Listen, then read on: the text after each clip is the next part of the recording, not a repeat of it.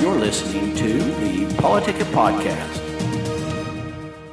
Good evening and welcome to the Politicket Podcast. Tonight we have RandyWatt with us, former chief of the Ogden City Police.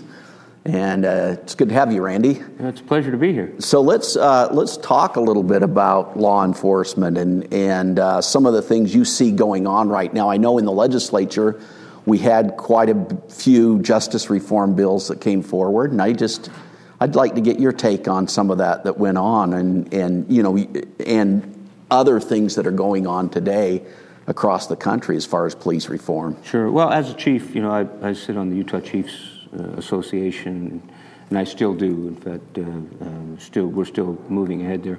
But as a retired chief, my voice will still be heard in the process.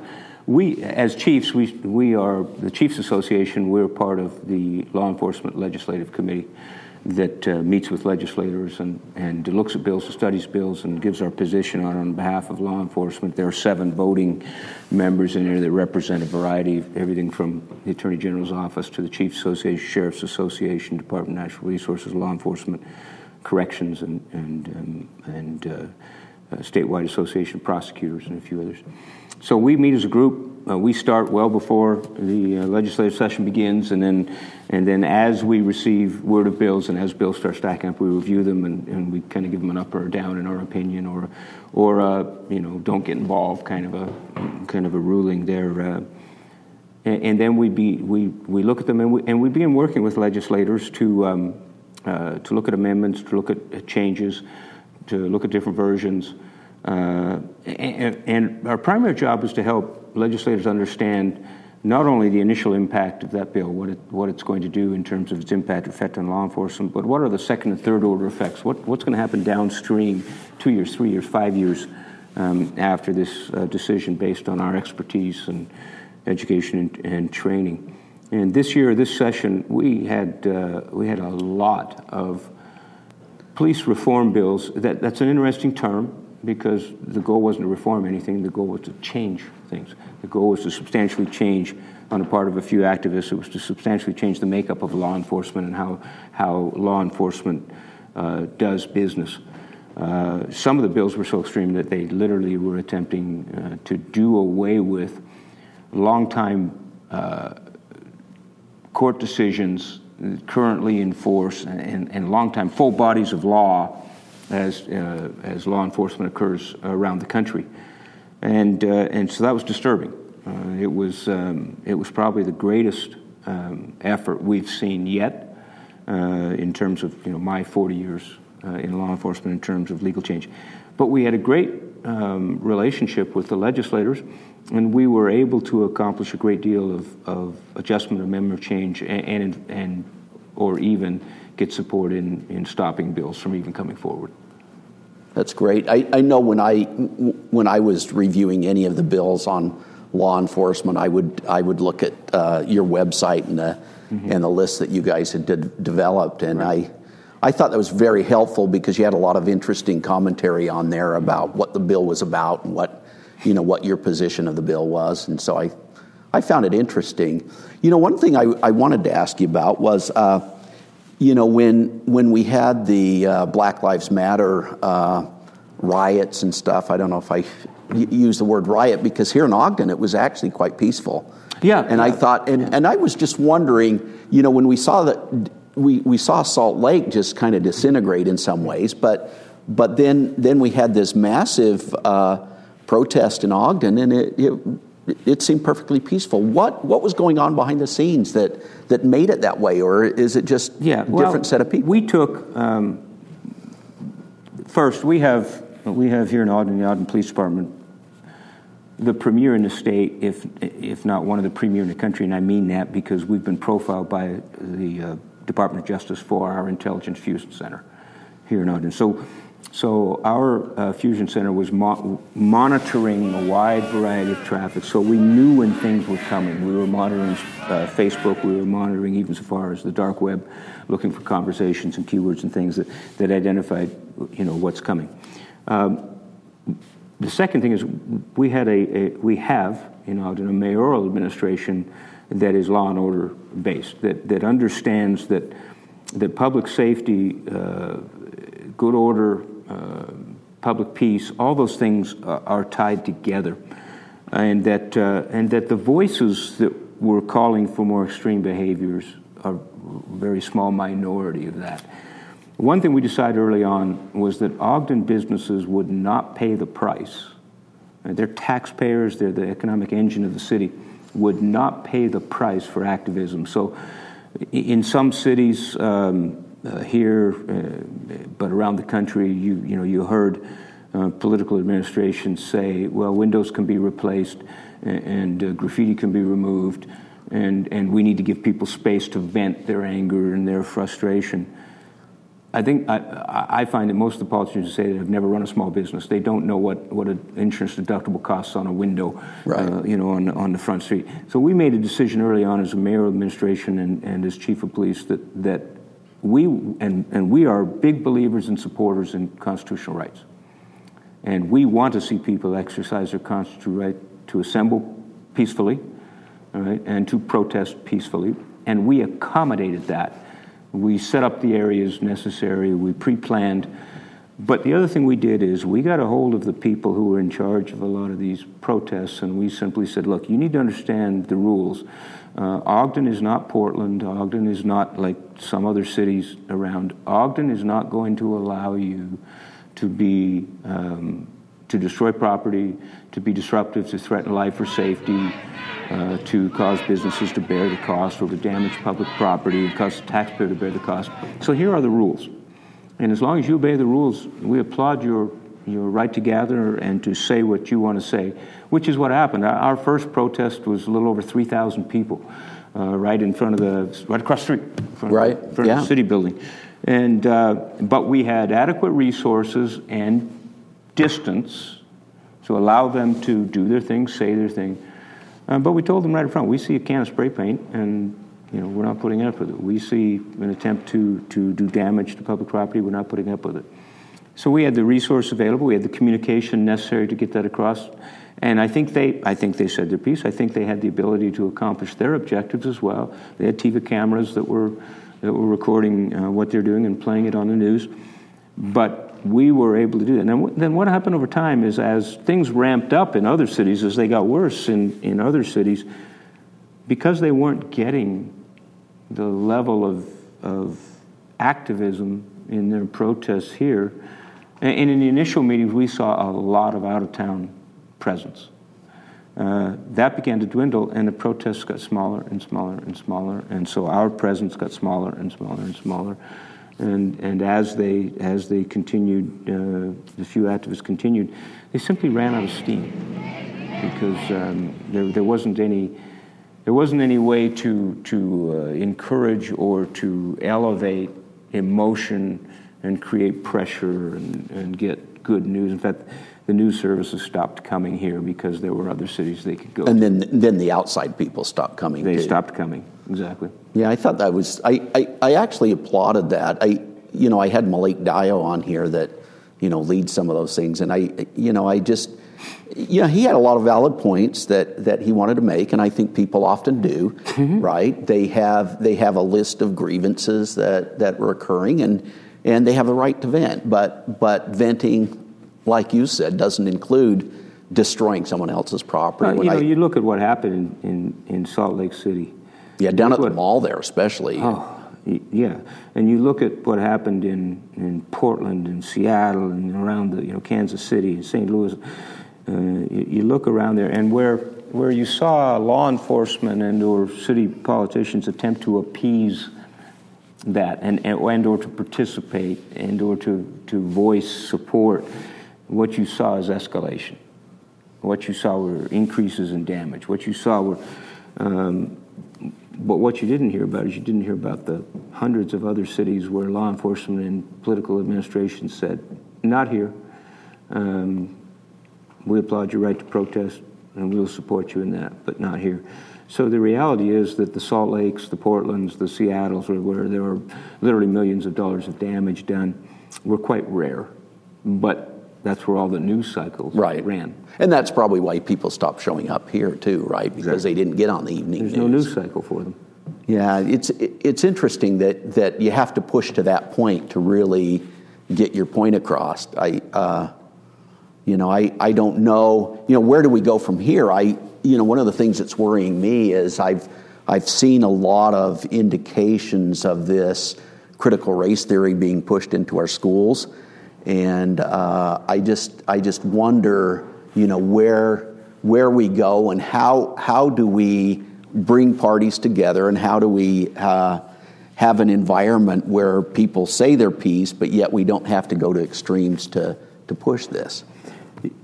I'm very worried as well, because these concepts like critical race theory and rewriting of history, or changing history, and the emphasis on certain portions of it, I find very, very disturbing. I find them personally to be destructive, not constructive, to be destructive. They're not fixing anything. They're making matters worse. I was born and raised in Canada to U.S. parents, and so I came down here to go to Weber State, and the rest is history. But my stepmother, she was Polish. She was from Poland, and you'll remember that in 1984, when Poland began opening up, and when the curtain began falling apart in Europe, she had a 16-year-old niece come over from Poland who was granted a chance to visit Canada for a number of months. She went every day to the public library, and she would come home crying because she was reading the true history of Poland. She was seeing the beautiful art and museums and things that had existed prior to the Soviets invading and taking over the country, and prior to the Germans exterminating the Jews in Western Poland. And she had never heard or seen those stories. She had never known the truth, and she was so distraught, and she would cry every day because of what had happened to her country. And I'm wondering why. You only need to look back not too many generations to see that effect and that impact and what has happened. And here we are in this nation where political groups and extremists and activists are pushing the same thing. Let's control what history we get to read and our children get to read. Let's control whose books they read. Let's control what media they read. Let's control what message they hear, that it's in the best interest of society. No, it's not. It's destructive. Where this country was built on being an open marketplace for ideas and philosophies, and it's why we were the greatest country in the world. It's why we are exceptional. It's why and how more science, more development, more peace within society, more great things have occurred is because of that. And yet there are significant efforts to revert, go back, move in what I consider to be totalitarian directions, and I'm concerned. Yeah, it surprises me when I hear these stories of people saying, well, because I look at Venezuela. I mean, one of the leaders in the southern go back hemisphere, 25 years, right? They were the best, right? Yeah, wow. And you look at what's going on there now, and see how within just a few decades, they go from being the richest country to probably the poorest, where people are having a hard time finding something to eat, right, because of this. And then you hear the stories of, well, they're just not doing it right. And I look at this critical race theory, and it really emerged, the critical theory part of it emerged out of a philosopher named Foucault that was part of the Frankfurt School. Well, the Frankfurt School was a continuation of Marx and Engels. Exactly. Right? Exactly. And, this isn't economic socialism, it's cultural socialism. Correct. And I just see the harm that can come from that. Yeah. Right? And giving people these notions that, and I guess I look at something, I know the Constitution really looks at and tries to create an environment where we have equality of opportunity, but now we use this term equity, and equity is about outcomes. Correct. Right? And so if you want equal outcomes, how can you have equal outcomes when some parties don't work as hard as others, or some parties, not saying that the opportunity shouldn't be opened up, but it's just scary. As you're aware, I'm also a retired colonel in the Utah Army National Guard. Spent 34 years active duty in National Guard time. I've been to a lot of countries. I've been to some of the former Soviet nations. I've seen and talked to the people, and you've never seen a more drab, more experience of existing.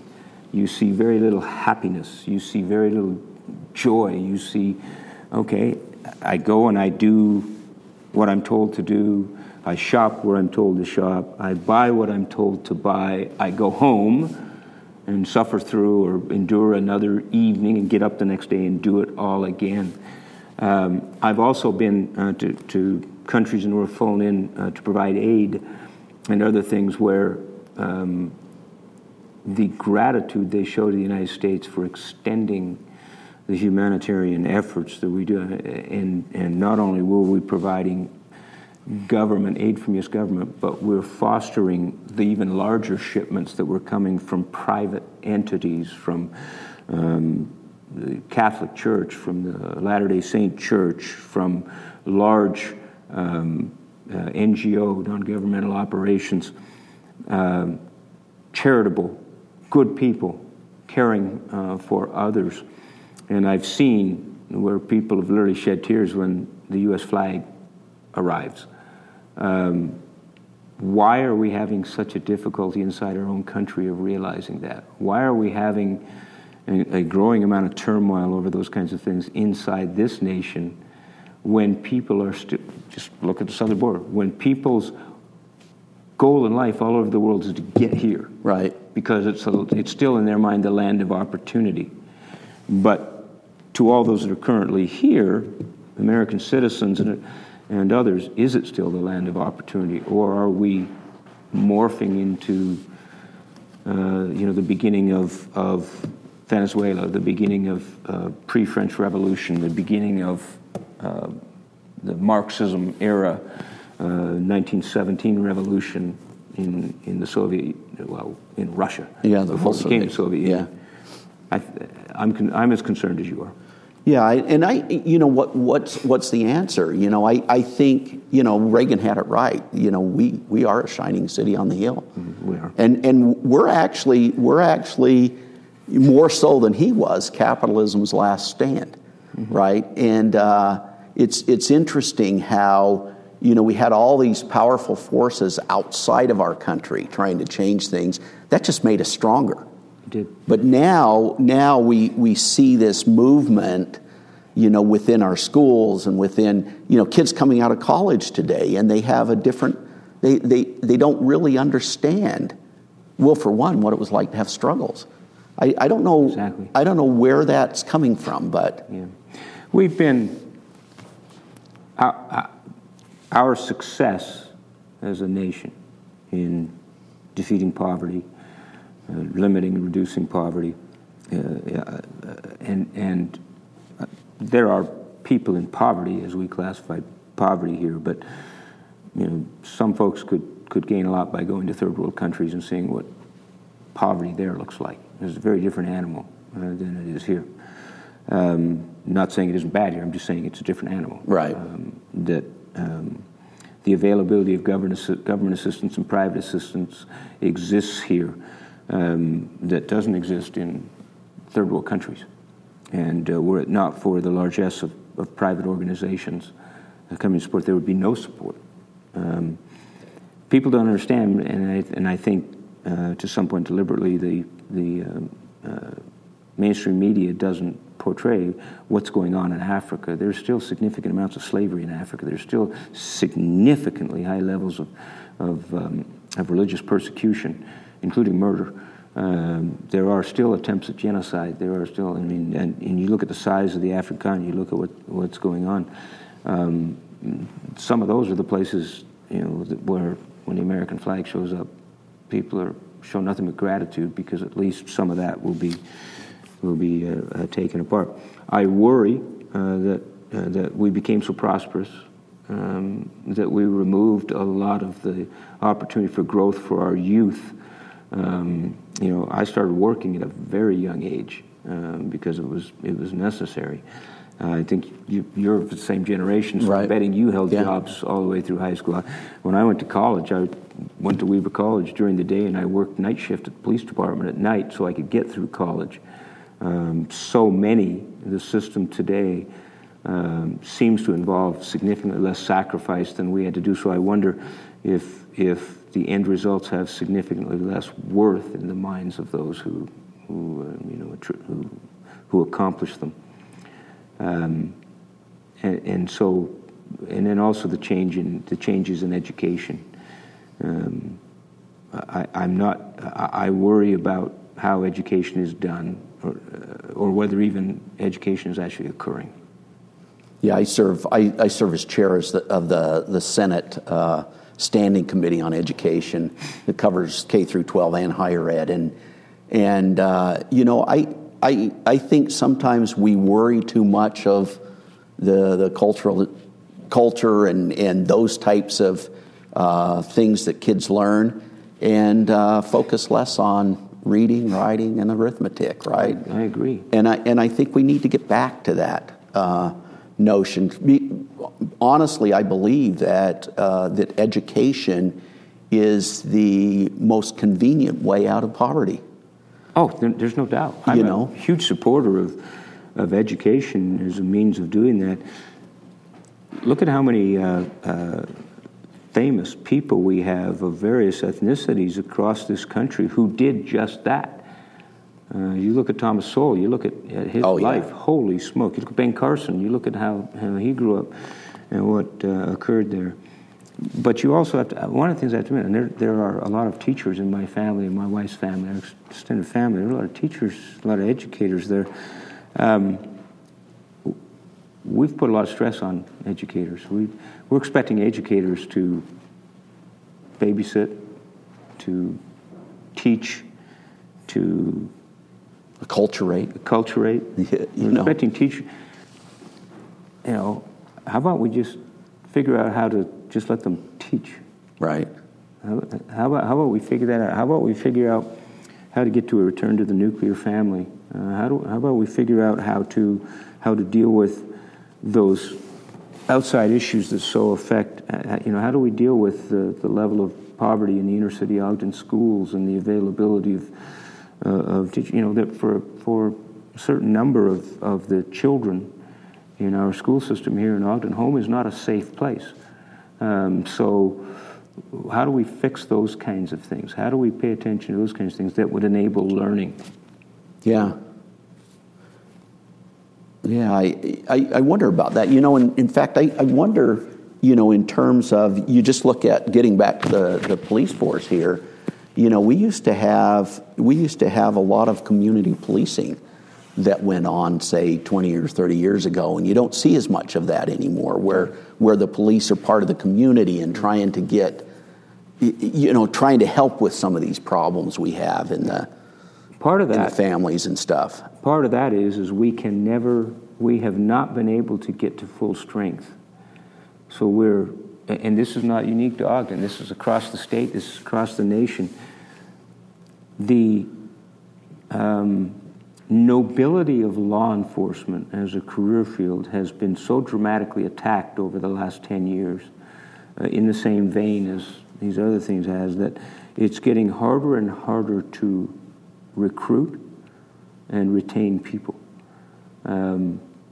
Back 3 years ago, there were over 600, we knew because of the numbers. There are roughly 7,000 law enforcement officers, state and local law enforcement officers in the state of Utah, across the whole state. There were a little over 600 open positions that would never be filled in that time, so a little less than 10%. Right? Positions would be open across the state.